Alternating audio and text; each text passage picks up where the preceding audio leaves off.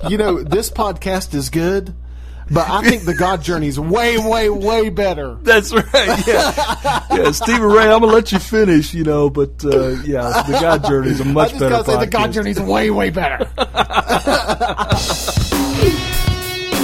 Hey, Steve and Ray, this is Judy Gale from Chapel Hill, North Carolina, and I'm going to do an intro to the show in Chinese. 大家你好，我是朱迪。你现在听是 Beyond the Box 广播，谢谢。 Hi, I'm Rayburn Johnson. And I'm Steve Sensenig. And this is Beyond the Box. Here's your invitation to explore life outside the box of institutional religion. This is a place where there are no walls to restrict our search for truth as we embrace the ambiguity of defining our life in Christ. So unbuckle your seatbelt, recline your chair, throw caution to the wind, and get ready for the ride that is Beyond the Box.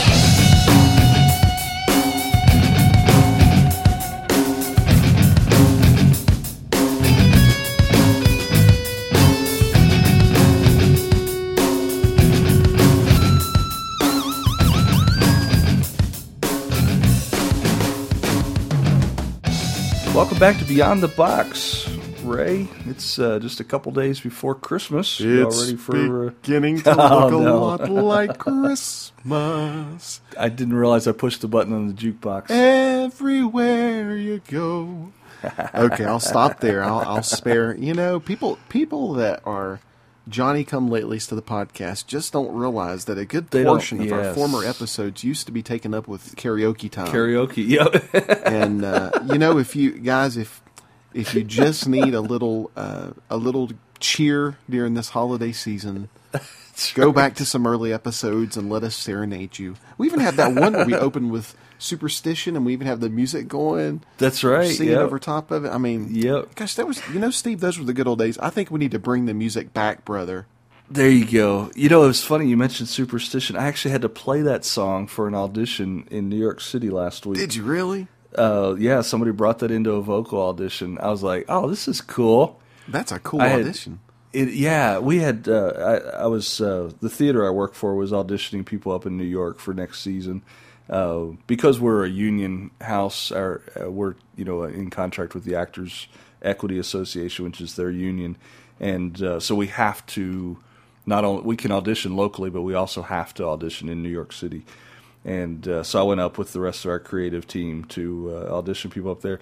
And one of the days that we were there was just devoted to vocal auditions, and I bet we saw 180 people in that one day. Oh, my goodness. And every single one of them just walks in and puts music in front of me and says, start here and here, here's the tempo, and you go. I mean, I have to be so on top of my game. But what was so funny that day was I had 2 songs by Styx, one by Journey. I don't get this normally. In music theater, it's usually, music theater stuff. Usually, people like, singing an actual music from a musical, I guess. From a musical, yeah. But two by Styx, one by Journey, Just 2 by a small Queen. Town girl. I can't imagine doing it. I want to be It was Open Arms. I'll sing Journey. Yeah, it was Open Arms, too, which is, nice ballady thing. And Stevie Wonder, Superstition. I'd say 2 by Queen as well. So yeah, it was a really interesting variety. No doubt. That's the first time that I've had to play that much just pop rock music, in an audition. But yeah, the Stevie Wonder was fun. Wonder song was fun, and it was Superstition. So I was thinking about when we did that on our show, talked about Christian superstition. Speaking of Stevie Wonder, I was watching the X Factor finale tonight, which was, in my humble opinion, amazing. But anyway, it was Justin Bieber and Stevie Wonder on stage together, and I don't know. Nothing against you, Biebs, but I guess I'm just too old or something. I don't know. Yeah. But Stevie Wonder, enough said. Stevie Wonder, I mean, come on. Stevie Wonder. Classic. How cool. Classic stuff, man. I'm not I guess I am dissing the Biebs. That's probably not very nice, is it? Sorry, Justin Bieber. It's Bieber, I'm sure I really don't cool think. Guy. I think I don't think our demographic for this podcast is that upset if we diss Justin Bieber. Yeah, I did get a kick out of this. Stevie Wonder said something that really made me laugh. He said, I really, when it was over, they were talking to the host or whatever, and Stevie Wonder said, I really like Justin Bieber. He reminds me a lot of when I was a kid. And I thought that is the last thing that an artist like Justin Bieber wants to hear, because he's probably so trying to escape that mold right now. And then Stevie Wonder says, "Oh, you remind me when I was a kid." You know, that's great. Oh, I thought, golly, that's a hit to the persona right there. Yeah, that's almost an insult to Stevie Wonder, actually. Oh, goodness. Okay, I'm going to have to quit dissing the Biebs. I'm feeling bad about myself now. Go. I'm going to have to go repent. Don't get over it. Feel better. I'm not a Bieber fan. So, Steve.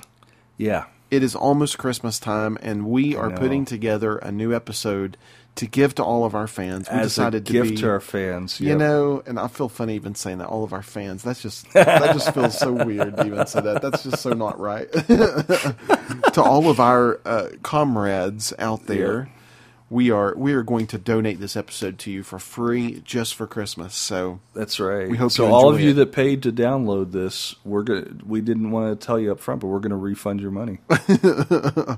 This reminds me. I know we're going way on this is like beyond the 5-minute burn, but I read on Yahoo that the Packers and the Bears are playing this weekend, and there's a local car dealership in Chicago that said if the Bears can shut out the Packers, if they can keep them from scoring at all during the whole game, then they're going to give away every car that was bought between like such and such a date and such a date this week or something for free. Goodness. They're going to refund the money to every one of those drivers. Oh my goodness! I was just imagining that. Like, there's no chance it's going to happen because Green Bay is like the most prolific offense in the NFL right now. Yeah, but no kidding. I was thinking to myself, how funny would that be? That would be funny. I mean, you talk about a backfire if this guy's got to give away like all of these cars that were purchased the week of Christmas. Yep. You know? Yep. Oh, Man. my goodness. Wow. That's wild. I don't think that's what we were going to talk about, but hey, what were we going to talk about, Steve? What were we going to talk about? Oh, we were going to talk about, what has often been termed discipleship usually ends up being a program in a church somewhere. Where somebody comes, we'll just use all the evangelical terminology right now. Somebody comes to the Lord and gets saved, and then we enroll them in a series of classes, and try to teach them how to be a good little Christian. And was that a Freudian slip there? No, I did that on purpose. Those kinds are rarely Freudian. Those are completely calculated on your part. They are very calculated Freudian slips. Yeah. But I, Ray, as you and I have gone down this rabbit hole and really explored things and looked at things from different angles, we have come to see the notion of discipleship as something far different than what the institution did. And what brought this to our attention to talk about it was our good friend Judy Gale, who she's at UNC. She's our Tar Heel Judy. Tar Heel Judy. I like that. But isn't that where? Yeah. She's actually in Chapel Hill. She works at UNC. Yeah, that's where Bart Ehrman works, right? Isn't he? That's Chapel Hill? Exactly right. Yep, he's at Chapel Hill. I mean, she doesn't work in the religion department. I forget where she works, but anyway. But Judy has suggested on our Facebook page that we talk about this topic. She said that she feels like, if you get outside of that whole institutional mindset, then what do you do when someone comes to Christ? If you introduce someone to Christ and they actually do believe in Christ at that point and becomes what we would call a Christian, then what's next? What do you do? And she mentioned with a little bit of discomfort the term plugged in that so often gets used in churches. Make sure you get plugged into your local church.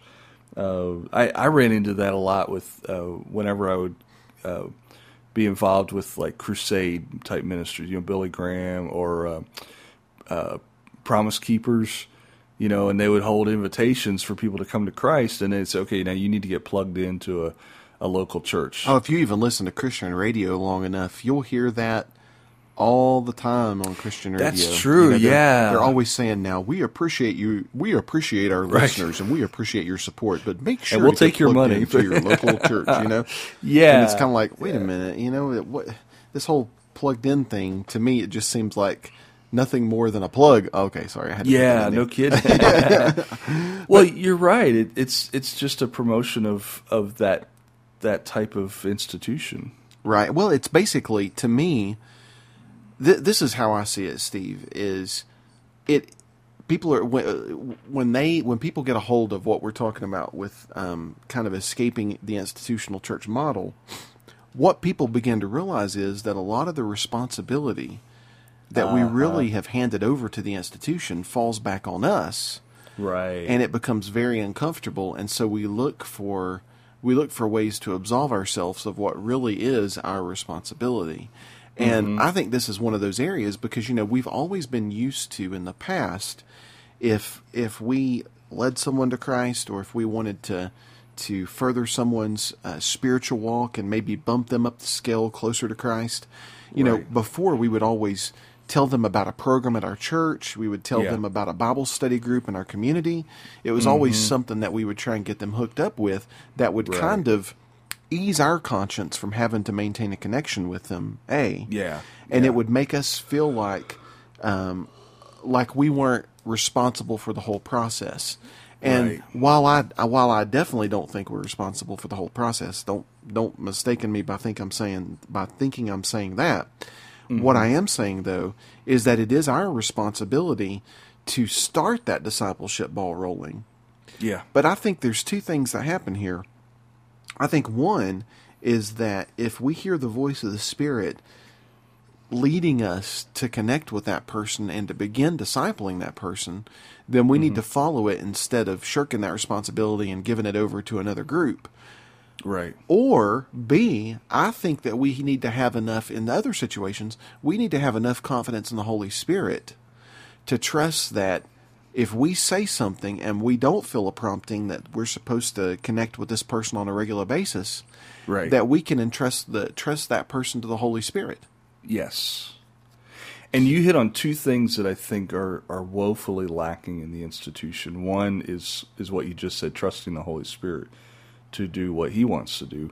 The other aspect that I find severely lacking is, and it goes along with the first part of what you were saying, is helping people understand that they can be a part of that process.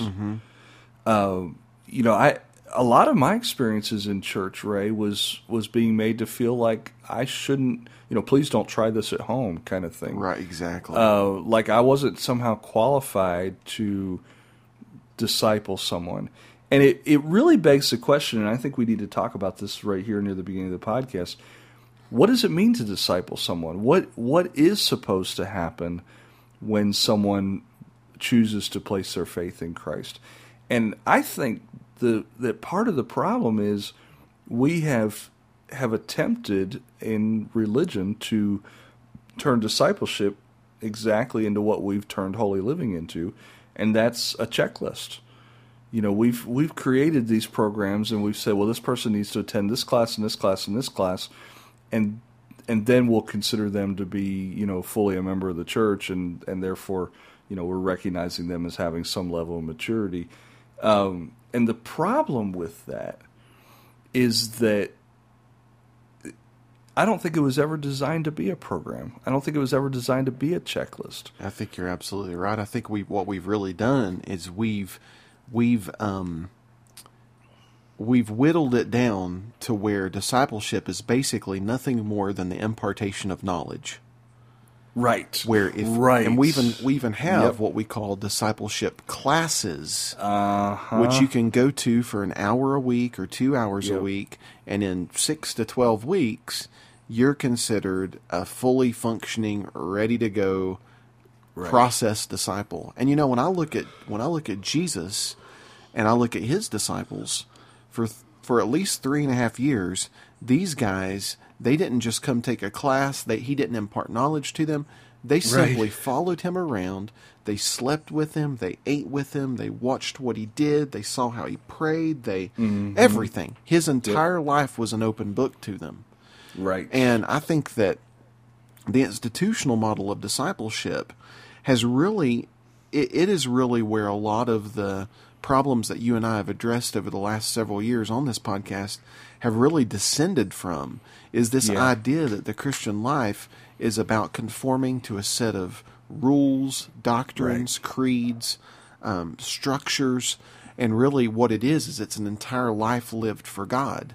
And you can't disciple someone in living an entire life for God simply by imparting creeds and doctrines to them. Right. And it really, I mean, your example of Jesus is excellent. I think he is the best example. I mean, come on. So not just because that's the best example, but it really does fly in the face of what a lot of us think of when we think of discipleship. And it comes back to relationship, like we've talked about so many times, that if you are in relationship with someone, they will see how you live. It's the preach the gospel at all times, and if necessary, use words type mentality. Exactly. I think that was spoken with regard to evangelism, but I think it's true of discipleship as well. That there should just be a sense in which people see how you live. I mean, that's really, honestly, when the New Testament talks about elders, that's a big part of what it's describing, is people whom we have been able to watch live their life. And because we've been able to observe their life, we know that they're faithful. We know that they're mature. We know that they can be trusted. We know that we can go to them with questions and get a wise answer. Right. Because we have seen their life. It's interesting that Hebrews 10, is it, Ray, that has that verse in there that's so troublesome to people, where it says, obey your leaders because they keep watch over your souls. You know what I'm talking about? Yeah, I know exactly. I can't remember which chapter, but I know exactly. I think I want to say it's like Hebrews 10:13, but maybe it's 13:10. I don't know. It's in there somewhere. Look it up. But that, besides the fact that verse has been very poorly translated, even in the context of that verse, that chapter, it talks about what it means for someone to be your leader. And it's those who have lived out their life in front of you. And so when we talk about, and I honestly believe that a better translation of that, obey your leaders, is to allow yourself to be persuaded by your leaders. And by leaders, it's not talking about people who are in a position of authority. It's talking about those people who have introduced you to the gospel and those people who have lived their life of faithfulness in front of you. And that makes a whole lot more sense, because if you're in a relationship with somebody and they've lived their life out in front of you and you're maybe somewhat farther behind on the path than they are, maybe a little bit newer to the game, so to speak, that you can look at their life and you can see the positive outcome of their faith. And so when you have a question and they give you an answer, you can allow yourself to be persuaded that they probably know what they're talking about. Exactly. Because you've seen it. And it's all about modeling. And, Peter says to the elders to shepherd the flock among you and leading by example, not holding authority over, because Jesus told us not to do that, not just preaching at people and beating them over the head, because Jesus talked a lot about that too, but really being a living example of the Word of God, the message of God. And when we do that, it becomes way less structured, way less formal, and way more effective, in my opinion. Hebrews 13:17 is the scripture you're talking about. I just looked it up. Like I said, Hebrews 13:17. Yeah, Hebrews 13:17. Wasn't even close. Another issue around. Hey, man, you were in the 13s. I mean, that's all you were there. Well, that's true. But I was sure it was either 10:13 or 13:10, and it was not. And with the beauty of the internet, you simply have to type in the phrase, and so who needs to remember addresses anymore when you have Google Maps, right? Exactly, and I don't for that very reason.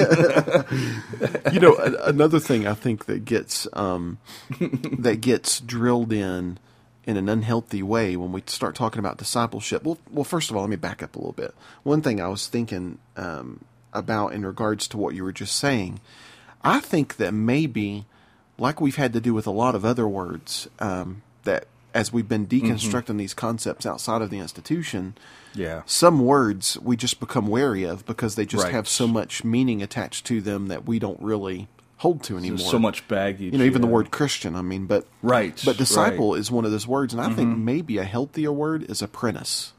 Because when you think about an apprentice, it's someone that, if you, I remember a few years ago, my wife was thinking about doing a pottery apprenticeship with someone. And just in thinking about that while you were talking, that process basically would consist of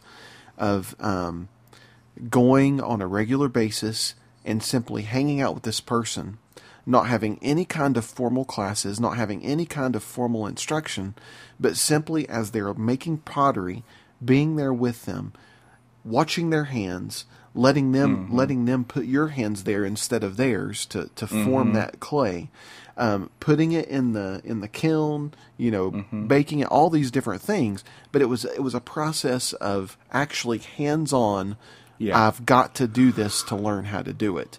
And I think that discipleship, especially since the Enlightenment, discipleship has come to basically just mean a bunch of things.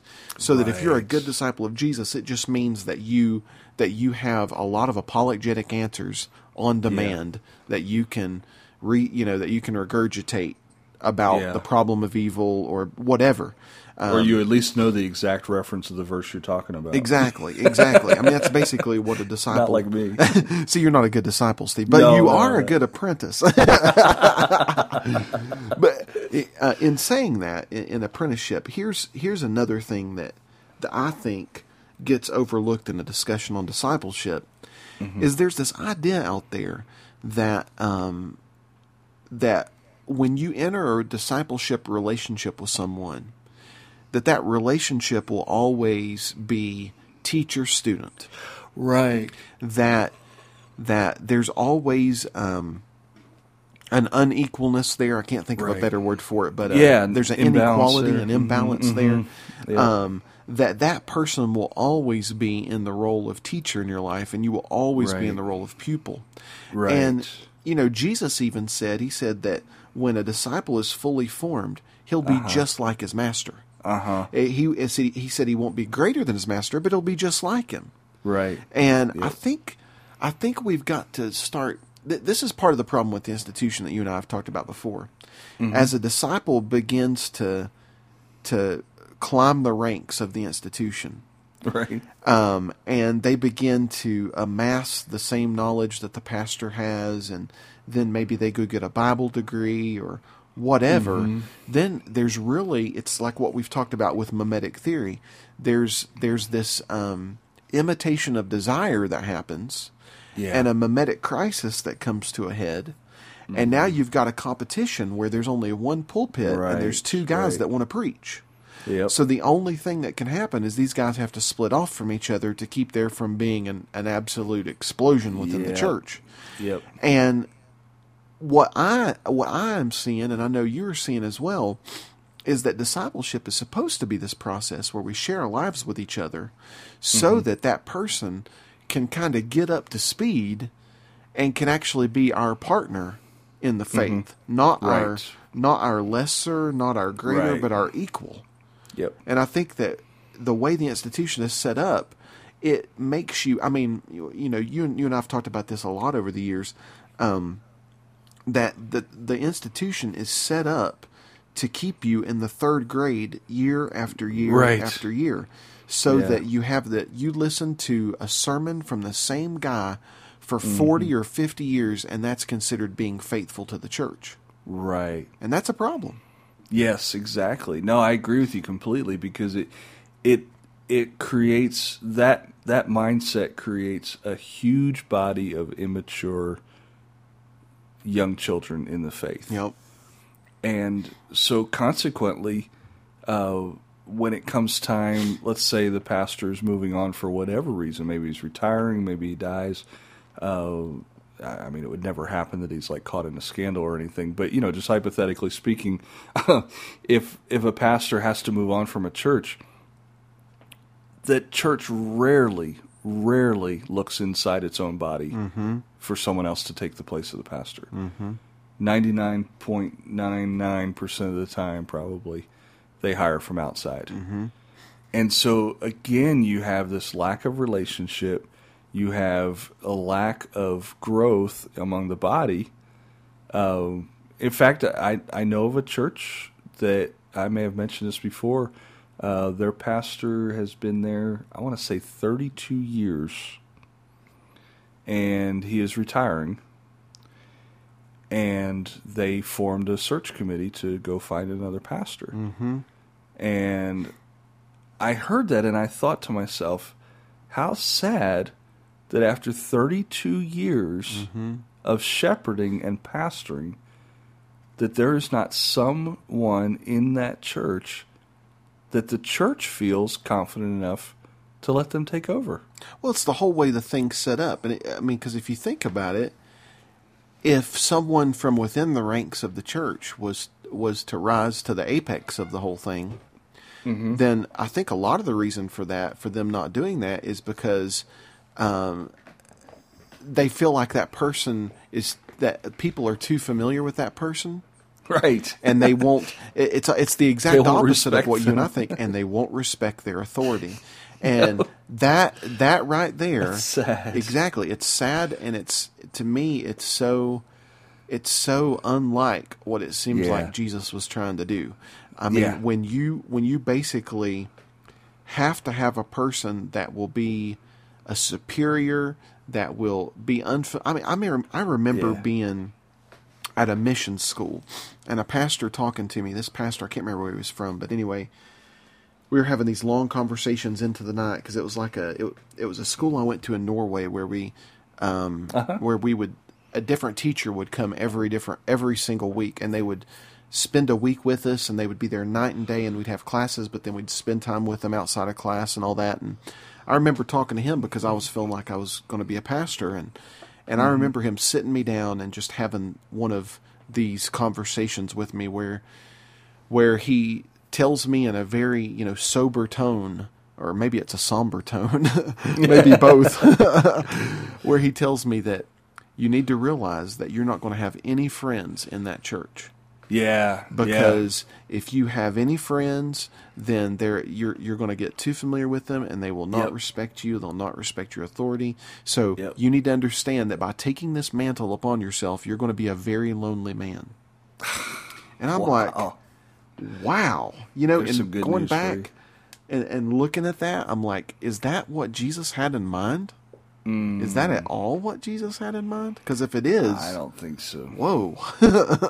Yeah. I don't know how he could be a man of joy, I know. I got the almost exact same warning when I was fresh in the ministry as well. I was the associate pastor of a little tiny church in New Jersey, and the senior pastor told me that very thing. He said, this advice was given to me by, might have been his dad, who was also a pastor. I don't remember. But anyway, he had received this advice, and he was passing it on to me, and he said, don't get too close to people in the church, or they will stab you in the back. And I thought, man, that's a real healthy relationship. No right doubt. there. No doubt. I mean, that would be like somebody going into a marriage and being told, now, don't get too friendly with your wife because she may end up divorcing you. Exactly. I mean, that just makes no sense. Wow. Wow. And I look back on that now and I think, how sad that's, and that, I mean, you and I both went through that in totally separate situations. And I know of many, many other people who have reported the same thing. It's not at all unusual for people to have that feeling within the church that the leaders are separate from the body. Yeah. Yeah. And you can't have a good relationship with them. And I think that's sad because that removes the best mode of discipleship. Well, to me, it's, and I don't want to make a caricature here, and I don't want to, Right. I don't want to get into too much hyperbole by what I'm about to say, but, Sure. I think about this week, the leader of North Korea died.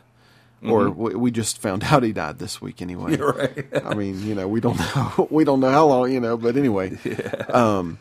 And what I was watching some footage on one of the news shows, and they were showing what a grip he had on these people. How he was so he was such a dictator and kept all information from ever coming within their country and them finding out anything about the outside world, and everything that he said was the absolute truth. And, they'd said that a double rainbow appeared when he was born, and that, the heavens lit up when he died. And I mean, just all these crazy miraculous stuff. And anyway, I think it was a group of doctors that came in when he finally allowed some like humanitarian aid into the country. Some doctors came in and removed cataracts from some people that were basically blind simply because their cataracts were so bad. And when they removed those cataracts, they basically held a ceremony at this, I don't know what kind of building it was, but anyway, the bandages were still on all of the people's eyes, and they all took them off simultaneously. And the first thing they did, they showed a man and his daughter just spontaneously, without any kind of prodding from anyone. They went up to a picture of Kim Il-jung, or Kim Jong-il. Kim Jong-il. They went up to a picture of him, and they started praising him and thanking him for the recovery of their sight. Whoa. And it was just basically showing how entrenched these people were, and it goes back to the distance. They were kept distant from him, and they were told things about him that led them to believe that he had these great miraculous powers. And I tell you, when I think about it, and I think about the way our institutions are set up, our institutions are set up in many ways not as a physical dictatorship, but in some ways, not like I say, not all of them are like this, but in some ways, a lot of institutions are set up as an emotional dictatorship. Right. The people, the use of hell, the use of fear tactics. I don't know how many times in the charismatic move and in the Word of Faith move, I'd hear somebody quote the "Don't touch my prophets and don't do my anointed any harm." Yeah, don't touch the Lord's anointed and do my prophets no harm. And basically this whole threatening thing. And today I was reading someone's blog, and they were talking about the story of, you remember where Elisha's going out and these young guys come out and they start making fun of him and called him a baldy and all this kind of stuff. And he calls a bear on them and kills 42 of them and, eats them to pieces. And I was reading a blog where somebody was talking about that, and the comments were just disturbing, because it was people basically defending that passage as an illustration of, you don't want to mess with the man of God. And I think to myself, that's the kind of thing that the institution is set up as, and that's why you can't promote from within the ranks. Because when you promote from within the ranks, the whole process is demystified.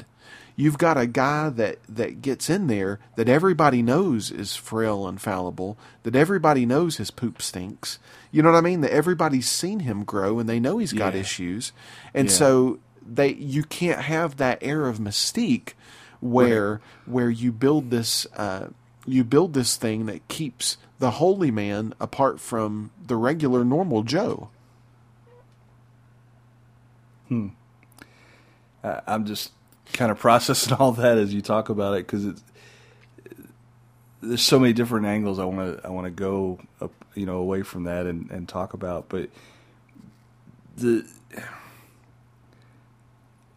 it comes back right to the fact that we've taken something that's very simple and put all these layers on top of it, and just overcomplicated the crap out of it. To the point that it becomes something that was never designed to be. Exactly. I think everything about Jesus had to do with relationship and lifestyle. It just had to do with living and just being, like we were talking about this in the comments section after Judy made this suggestion on the Facebook page. And we were talking a little bit about being versus doing and all that kind of stuff. And it's easy to get caught up in those verbs, and it's very cool when we first come out of the institution to talk about being the church instead of doing church. And yet we still sometimes we get so wrapped up in, how do I do this, and how do I, instead of just, and you mentioned earlier something very important, the Holy Spirit. We've taken the Holy Spirit out of all of these processes and have turned it into just formula and hard work, and just trying to make all these things happen. I don't know. It really frustrates me, Ray. It really does, because I think a lot of it, Steve. I think one of the things that I'm seeing more and more is especially the more I've read about mimetic theory and thought about it and all that kind of stuff, the more I'm seeing that a lot of the problem with human nature, period, just comes down to competition. Yeah. And that really, that's where, like with this aspect of discipleship that says that there has to be a teacher and has to be a pupil, I think that's where a lot of our problem is it just comes down to competition. We have to have a winner, we have to have a loser, we have to have a first, we have to have a second. Yep. And just like kind of Ricky Bobby said, if you ain't first, you're last. I mean, that's the church's mentality just as much as it is the world's mentality. And we even take it so far as to sometimes in a lot of churches they'll hold competitions. Who can bring the most people to church during this month, or who can witness to the most people. Well, and the people that we let preach from the pulpit are the ones that have the stories that tell us how many notches they have on their belt as far as leading people to Christ and smuggling Bibles into China and you know what I mean, like you name it. I mean, that's it. It really comes down to me. A lot of this problem comes down to a sense of competition, whereby I've got to get you in my system, so that I can validate that what I'm doing is right. What I'm doing exactly. But B, so that it's in some ways, and I don't want to overstate it, but in some ways it's kind of like multi-level marketing, so that I can get you under me, that so that I can have another notch on my belt. And I'm thinking, at the end of the day, in Corinthians, Paul said that he planted, Apollos watered, but God gave the increase. Right. That there was a sense in which I only do what God's given me to do in your life. Because Steve, I think about our relationship, and I think about when we first started out in our relationship, you were farther down the road in this whole institutional model than I was, and when in escaping the institutional model, right? And as we talked, and I would hear things from you, and I'd go home and think, oh my gosh, I've got to rethink so much. Right. Man, what this guy's saying is so true, and I remember going and reading all these books and just meditating on this stuff for a long time. And, over a period of years, you and I have really become friends and just mutual, like, when we get together, we have a mutual relationship where we learn from each other and we help each other and we don't compete with each other. We don't try and outdo each other and try and I think that scares people, Steve, because if I'm the discipler, if there's ever a time when I do my job too well, then all of a sudden you're not under me anymore. You get to be my equal. Right. And I think, Jesus is the only religious leader that we have, or non-religious leader, I'd say, that models this, because really all religion is built on hierarchical structures. And Jesus comes along and says, you know what? You guys are going to do greater works than I do. And I'm happy about that. And then he comes and he says, you expect me to come as one who's going to sit at the table and let you serve me, but instead, I'm going to take off my garments and I'm going to get down and I'm going to perform the job of a slave and I'm going to serve you. Right. And it even talks about and it's not just like we see Jesus washing the feet in the upper room at Passover, but the interesting thing is Jesus tells another place that when we get to the kingdom of God, or that when we get to the manifest kingdom of God and there's a marriage supper of the Lamb, he says that the Lord will actually serve us at the table. So that paradigm is not just this once little thing that Jesus does to set a precedent for the rest of us. Right. It is actually how the kingdom of God always operates. Yeah. Yeah.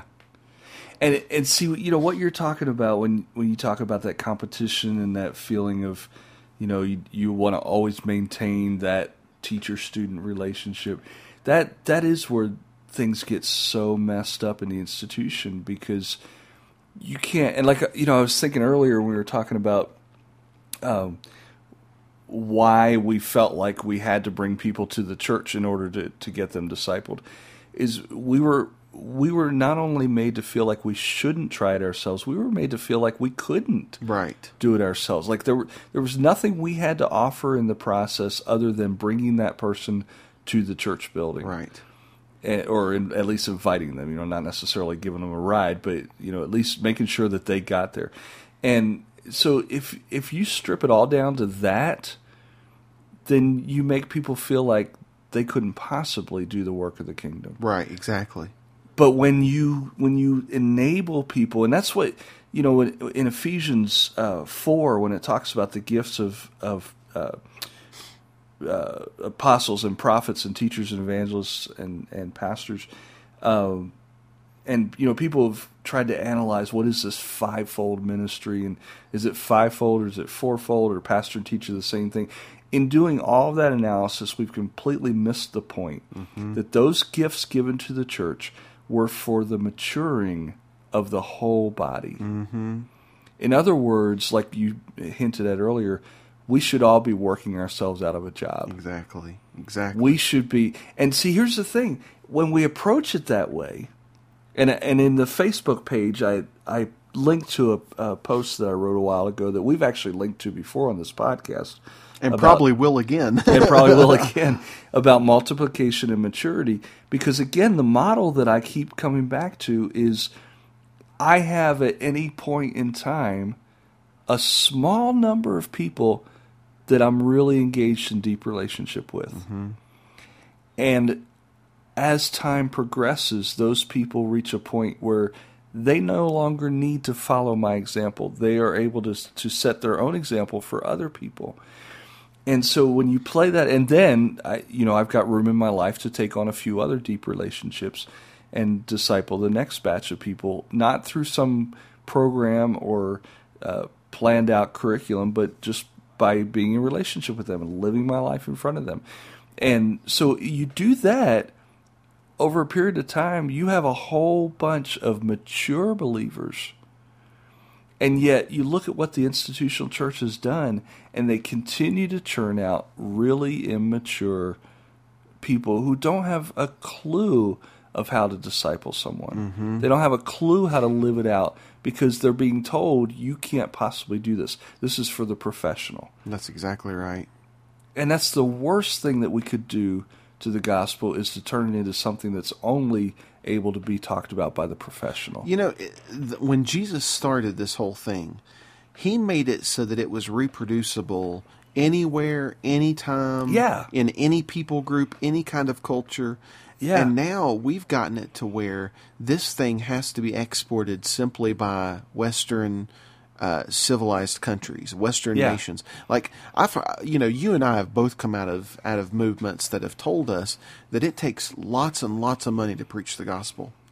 And the longer I've went along, the longer I've thought that's a bunch of BS. It doesn't take a penny to preach the gospel. It does if you preach it the way they tell you have to preach it, where you have to get big PA systems so that one guy can tell everybody like it is. Then it takes a lot of money. But if we're all doing our part in the body, it takes absolutely nothing. You can start it anywhere, anytime. And the truth is, I think a lot of the times we only see people as either disciples or disciplers, but it seems like we all ought to be discipling and being discipled at the same time. Absolutely. Not necessarily by the same people, though, and this is where your reference to Ephesians 4, it's exactly what I was thinking. We have taken these gifts and we've turned them into static roles, so that now someone is your pastor. Yep, exactly. Instead of God gifting someone in a moment, in a certain moment of time, to pastor you in an area, now that person is taking on the static role of pastor, so that instead of looking to the Holy Spirit, we look to them. Right. But if those really are gifts, then that means that at one point in time, I might be a pastor in someone's life, and that might last for literally an hour. Yep. And then the next day, I might not be in that role anymore in their life. And then somebody else might be a pastor in my life. But by the time I leave this earth, I might have had 4,000 pastors. Yeah, exactly. Because people are shepherding me. And you may have pastored 4,000 people, Exactly. but you may not have a mega church that's got your name on the marquee. And I won't be able to go around, quoting stats and inflating numbers. Right. Because the numbers aren't what matter. But to the institution, they do. Because if the institution's based on money, you have to show results. Because if you don't show results, you don't get money. This is why there's so much pressure on missionaries. And I'm sure Judy, in her talking about being in China, I'm sure she could probably tell us some stories about that. Yeah. But when I worked with a young man whose parents were missionaries in several different parts of the world, and with a major denomination, and he talked about the pressure that was put on his parents. They were in a communist country, that they had to report back to headquarters how many people they had shared their faith with that week.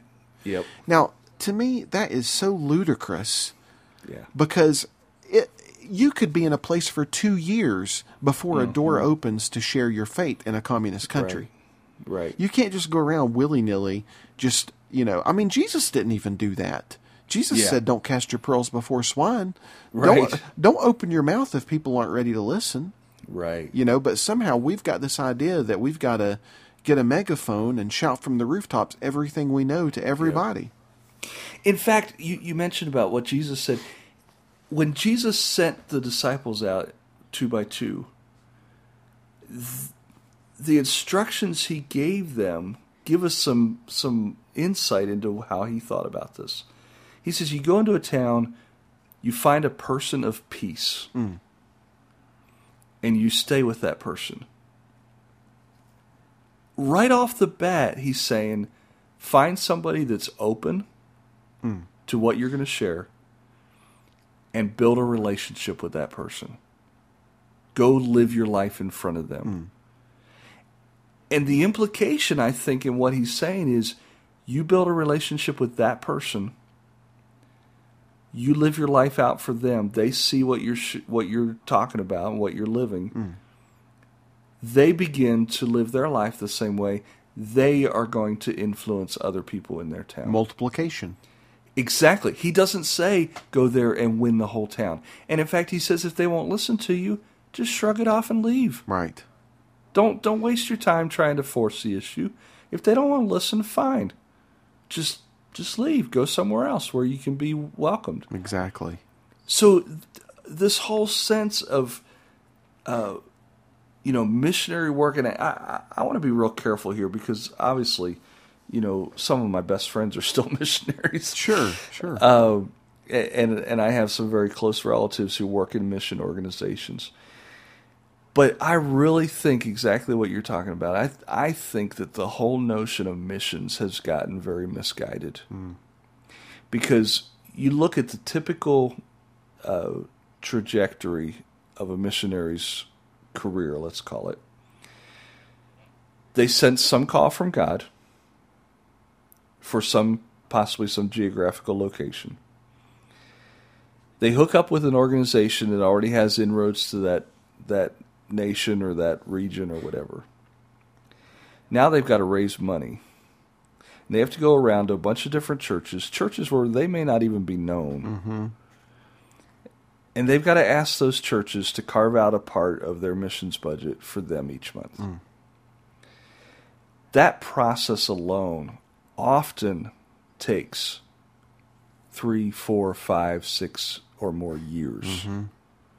Just to raise the monthly support that's going to be necessary to go overseas. In addition to that, they have to go to language school, and they have to show that they can learn the language of the region that they're going to.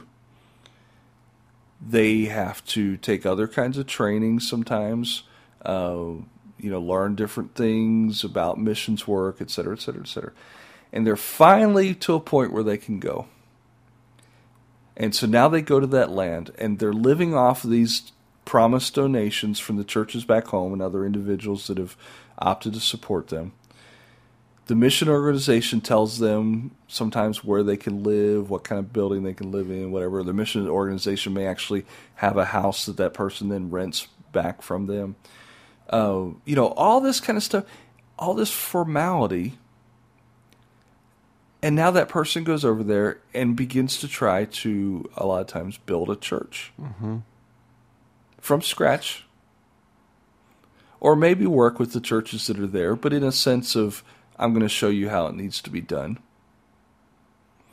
And all of this, I'm looking at it going, this model is really, really effed up. Yeah. Because, first of all, why can't you just go to a place if you feel that strongly about ministering in that region, get a job, and start making friends? Mm-hmm. Why does it have to be this formal approach of raising support so that you can go there and do the work of the ministry? It just seems really messed up to me. It's like any other institution. An institution, it takes years and red tape for an institution to do what an individual can do overnight. Right. It's just that we have been so programmed for so long that there is no other way. Mm-hmm. And when you've been that programmed and this has been your entire worldview, it's impossible to see another way. Yeah. And so we jump through all the hoops, and a lot of times a person that maybe had a zeal, years ago to do something that God put on their heart and was burning on their hearts to do, it's going to take them 10 years to do it. And then by that time, the fire might have died, you know what I mean? And now they're just doing it because that's what their degree's in and that's what they've got to do, Exactly. Or I've known missionaries who will feel led to a certain region, and they may end up getting to that region, or they may never even get there before this happens, but the mission organization says, we actually need you over here. Or we're shutting down that operation, and we're going to move you to this country. Yeah. And so suddenly they've got to learn a different language, or they've got to do different preparation. And now they're not going to the place that they claimed God led them to in the first place. But see, this all comes back, Steve. It all comes back to what we were talking about at the top of this episode.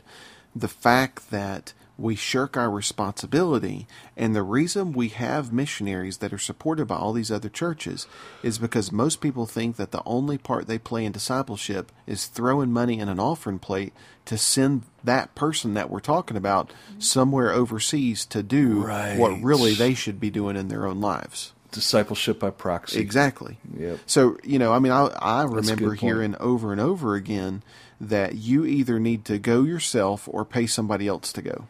Yeah. And, I'm thinking to myself, no, the truth is we just need to go ourselves. I don't need to pay anybody to go. I need to do it myself. I need to be available. And that doesn't mean that, if God lays it on my heart to give to somebody in another country to help them with that, that's fine. If that's what God lays on your heart, that's absolutely fine. Sure. But to think that somehow absolves me of doing any kind of discipleship in my own life, to me is just bunk.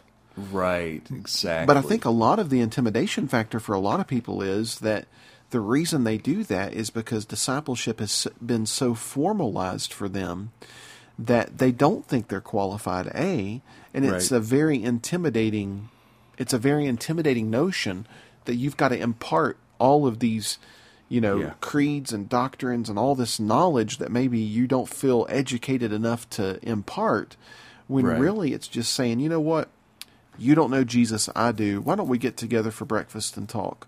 Mm-hmm. Why don't we Skype? Why don't we, you know what I mean? Like all of these different opportunities that we have just to share life. Because I'm telling you, Steve, I get discipled by 100 people a week, probably. It doesn't mean I have to have it does. To me, at the end of the day, the Holy Spirit is my discipler, and He uses people. The Holy Spirit is my pastor, and He uses people. Mm-hmm. He puts people in my life that He can speak through, but while they're to take the responsibility to do what He lays on their heart to do, they're not to take the complete responsibility for me. And that's what the institution has done. It's taken responsibility. It really, at the end of the day, it's a Christian form of communism in a lot of ways. Yeah. You know, at the end of the day, it really is, because it's saying I need a government to make me to make me be what I'm supposed to be. Right. Right. And it's so funny because most of the churches that we're talking about, they in their political views, they would completely decry the kind of thing that we're talking about, big government and all this kind of stuff. But in their churches, that's exactly what they want. They want a guy that will tell them when to stand up, when to sit down, when to kneel, when to pray, when to give, when to, come down to the altar, all these things. We want a guy up there to tell us how to do it. Yep. Absolutely. And I don't know if you've ever experienced it, but sometimes in hindsight amuses me to think of times in charismatic churches where somebody would dare to respond to the Holy Spirit in a way that wasn't what the leadership was guiding towards. Yeah. And, sometimes those who were in charge were smart enough to let God move, But a lot of times I saw movements of God be shut down because it didn't match our plan. Well, I'm telling you, Steve, I can personally attest to the fact that I was responsible for shutting things down. Yeah, me too. And I say that to my own shame, but when you're in that model, and I'll give you an example of something I shut down. The church that I was at, we were really strong on preaching grace and righteousness and the fact that God loves you unconditionally and all this kind of thing, which was wonderful. Well, when we started that, when I came on as an associate pastor, that message was just starting to permeate that church. And we had people in the church that really kicked against that message. Some people that were really strong into the message of the sovereignty of God. And, if God wants to teach you a lesson by cancer, then who are you to say he won't? And, all this kind of stuff.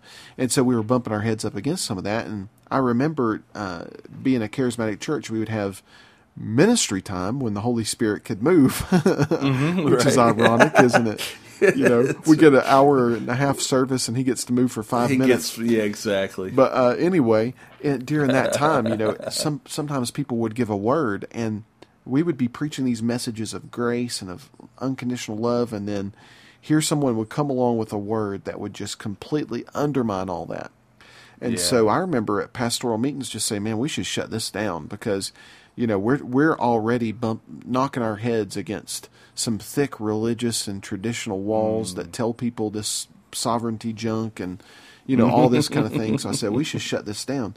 But Steve, when I got out of the institution and you and I began to meet and we began to talk, I saw that even though I still think I'm right about what they were saying being incorrect, I was absolutely wrong to try and shut it down.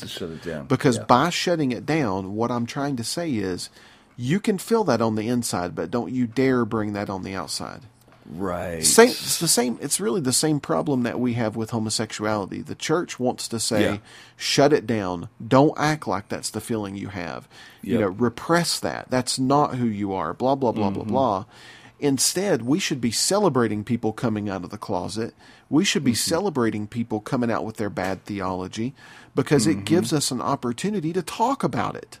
Right. Because until we can actually have dialogue and have conversation, if all we're doing is repressing stuff, then let's just keep pushing that down. But you just wait. One of these days it's going to blow. And we had several situations of that in the church I was at where people just got tired of not being able to bring out what was inside them, which was that sovereignty stuff, and they stormed out. At the end of the day, we've got to have a safe place in our churches where you can say anything you darn well please. Right. And still be loved, still be accepted, and actually have some honest dialogue where you hear each other out. Well, I think, what Paul indicated should be taking place in our gatherings. It was all about dialogue. It was all about open discussion and, being able on the spot to say, I disagree with that, or I agree with that, or this is why I think this is wrong or misguided. Having that openness was something I think that was envisioned from day one. Absolutely. But like you said, we have shut it down so many times, and to the point where people just stop asking.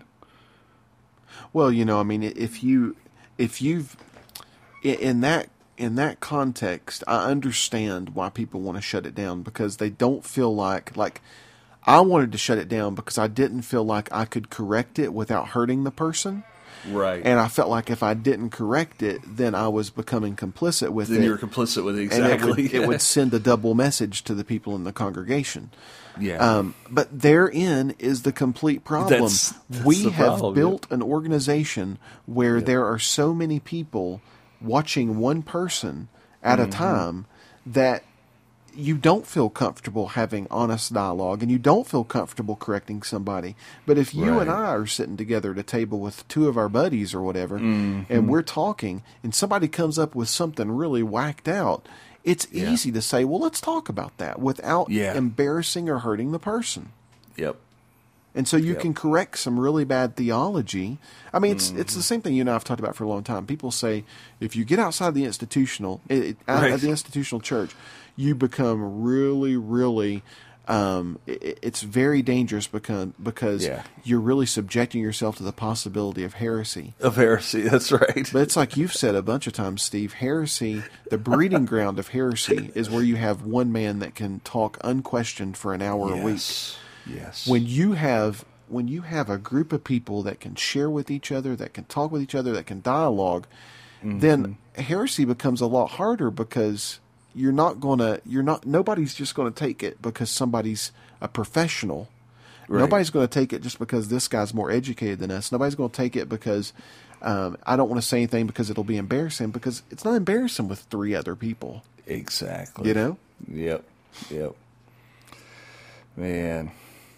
Well, it's been good to talk this through, because I think it really does show to a lot of our listeners, maybe who haven't listened to a lot of our older podcasts, it shows really how you and I think through these things outside the institution, and the path that we've had to walk in figuring out, oh, what about this? What about that? I remember when we first left the institution and we tried to have a gathering in our home every week. And there were some people that came who really just felt like we had to have a song time each week. Yeah. And so this gentleman played the guitar, and he actually went so far as to print up little songbooks with the lyrics, so that everybody could read along with the lyrics. And I just remember thinking, we don't need that. Yeah. We don't need that structure. And yet that's what they expected, because that's what they were used to. I mean, what if you did that in a family? I know, exactly. See, that's the metaphor that gets lost so easily. If you put any of these things that we're talking about on top of a family structure, it'd be stupid. It looks ridiculous. Yeah, it's very stupid. Exactly. I mean, imagine gathering around the table and, okay, everybody open their hymnals to page 21. Or let's get the projector out. Let's put the slide up so everybody can see. I mean, that stuff sounds really ridiculous when you stop and think about it in the context of a family. So, and now while we sit around the table, Dad's going to talk for 40 minutes. Don't interrupt him. Yeah, don't you dare go to the bathroom. That's right. Don't go to the bathroom. Don't interrupt him. Don't ask questions. Just let him talk. And then it's like, okay, now it's time to give 10% of everything you earn this week to Dad. Now, I would actually kind of enjoy that, but seeing as my home is quite egalitarian, that probably would not work. Yeah. I mean, it's crazy, but again, I think relationship is such a key word in all these discussions, that you cannot do this stuff without relationship. Exactly. You can't. And I, the one other point I wanted to make while we're talking about this is we were redefining the word discipleship and talking about what it really means to disciple someone or to be a discipler. And I would also say that part of my thinking goes along with the idea too of challenging the whole notion of salvation being a point in time. Mm-hmm. We talked about, okay, somebody comes to faith in Christ, now what? I think even the coming to faith in Christ, I don't think there's it's step one, step two. You don't come to faith and then get discipled. I think it's all part of the same process. I think you're in the process of coming to faith as you're watching someone live this out. So you're already being discipled, and you're already coming to faith, and it's so much more of an organic process than we've made it into. How many times have we heard that someone comes forward at the end of the service and quote unquote accepts Christ? Now you need to write in the front of your Bible today's date so that you can always go back to this and say, that's the day I got saved. Yeah. Well, it's not about a point in time where you said certain words in a prayer. It's about what is your life? What are you living? Yeah. And how are you living? And what is that life in relationship to Christ? Is Jesus Lord of my life today? Yeah. Because at the end of the day, the decisions I made yesterday really don't mean anything. Don't mean anything. Exactly. I mean, he even goes as far as to say that Jesus talks about one parable where he says that a father had two sons, and he went to the first son and he said, "Go work in the field," and the son said, "No, I'm not going to do it." And then but he said later on that son went out and started working in the field. And he went to the second son and he said, "Go work in my field." He said, "Oh, absolutely, Dad, I'm on my way." And then he never did it. He never went. And he's like, Which one did the will of his father? It wasn't the one that had the intention of doing it or started out on the right track. Or had the quote unquote right answer. It's like you've said before, Steve, when you and I have just talked offline, you said one time talking about getting on a bus. It's like it doesn't matter where you boarded the bus as much as where you end up. Right. And, we've got this analogy that as long as I board the bus, then I'm on. But at the end of the day, if you don't buckle your seatbelt and ride the bus, if you jump off at the stop, does it really matter where you got on board? Right, exactly. And of course, a lot of that's going to come down to the whole Calvinism, Arminianism debate. But, at the end of the day, over and over again, what we see throughout the entire New Testament is this idea of perseverance, this idea of keeping yourself in the faith and of walking with Christ. None of the images that you have in the New Testament that I can remember are stagnant. None of them are images of this one time, this static position that you enter into. Yeah. It's more of this, like you said, it's a growing. Yep. Every metaphor that he uses is of something alive, and if something's alive, it's growing. If it quits growing, it's not alive anymore. Exactly.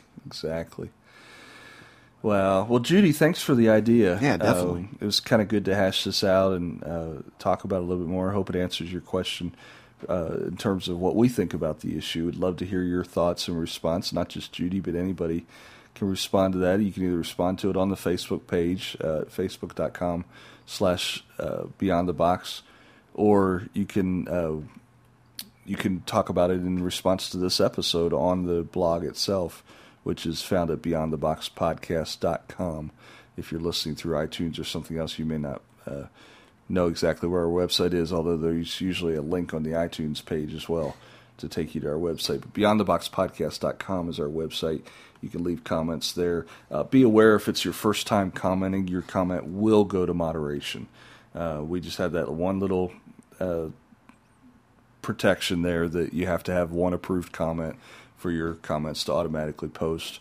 But once it goes to moderation and we approve it, then any future comments you leave will go through without any problem. That's on our site, beyondtheboxpodcast.com. We also have a Twitter feed you can follow if you want to. That's twitter.com/BTB podcast. That's where we notify people on Twitter about new episodes and occasionally have some conversations there as well. Although I'll be honest, Twitter often flies off the radar for me. So I just don't get to it very often to know. Or you can call us, and that phone number is 626-24-NO-BOX. That is 626-246-6269. If you don't want to call us, let us call you. I feel like an infomercial. Go to beyondtheboxpodcast.com. Go on the right-hand side. You'll see a little place that says leave an audio comment, and it has a little call me widget. If you'll click that widget, type in your phone number, and hit the OK button, we'll automatically call you back, and you can just leave a message right then, and we'll, one thing I would love you to do is do exactly what Judy did. Give us some ideas for some episodes and do it in an audio comment, because we would love to actually play your audio comment online on the podcast. We've done that in the past where if you have an idea, a submission, we like to play that, let people hear what the idea is, and then us talk about it. So we want to involve you guys as much as we can. We feel like you're really conversation partners. I was looking on Facebook, I think it was earlier today, Steve, and Dwight Pond was saying, just really thanking us for inviting him into the conversation. Yeah. And I saw that. That's exactly how you and I feel, is that we've invited people into the conversation, and we don't want to be the only two talking heads around here. We want to hear some other people and get their feedback too. So. Yep. Yeah, and Dwight, thanks for that comment. That really blessed me to read definitely, that. Definitely. You're a blessing to us for sure. Absolutely. As are all of you. So thanks for joining us. And if you celebrate Christmas, then I hope you have or had, whichever it happens to be, a terrific Christmas.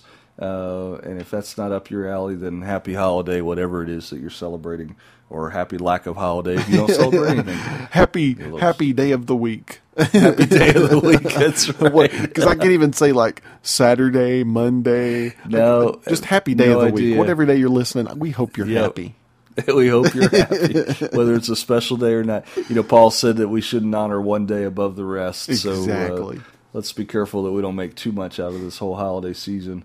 To the exclusion of other days. Every day matters in our walk with Christ and in our constant moving toward greater manifestation of the kingdom. But thanks for walking with us on the journey, Ray. It's always good to talk to you, man. Absolutely, man. Always enjoy it. Good to be behind the mic with you. I'm actually going to be traveling next week to Pennsylvania to visit my family, and hoping to catch up with Michael Harden along the way, too. Actually going right past where he lives. So very cool. We're going to try to meet up for coffee or something. Hey, well, we've got to announce this, Steve. We haven't announced this to our listeners either. We might as well just go ahead and do it now. Oh, sure. Yeah, go for it. We have actually hooked up with Michael Harden and have agreed to do the audiobook version of his book, The Jesus-Driven Life. So we're hoping that maybe by June or so, we're going to have the audiobook version that Steve and I will be reading alternate chapters. You're going to start chapter 1, I'll go chapter 2, et cetera, et cetera. Oh, I thought we were alternating words. Actually, we are. Words here? Steve, and let's see, it didn't work. We tried. No, yeah. So right. I guess we'll alternate chapters. But anyway, if you're going, golly, I just really don't want to read the book. Hey, if you want to listen to a fun audio version, maybe later in 2012, you can check it out. So. Yep. Cool. Alrighty, gang. Take care, and we'll probably see you when it is 2012. Everybody have a great every day. Every day. That's right. Bye-bye.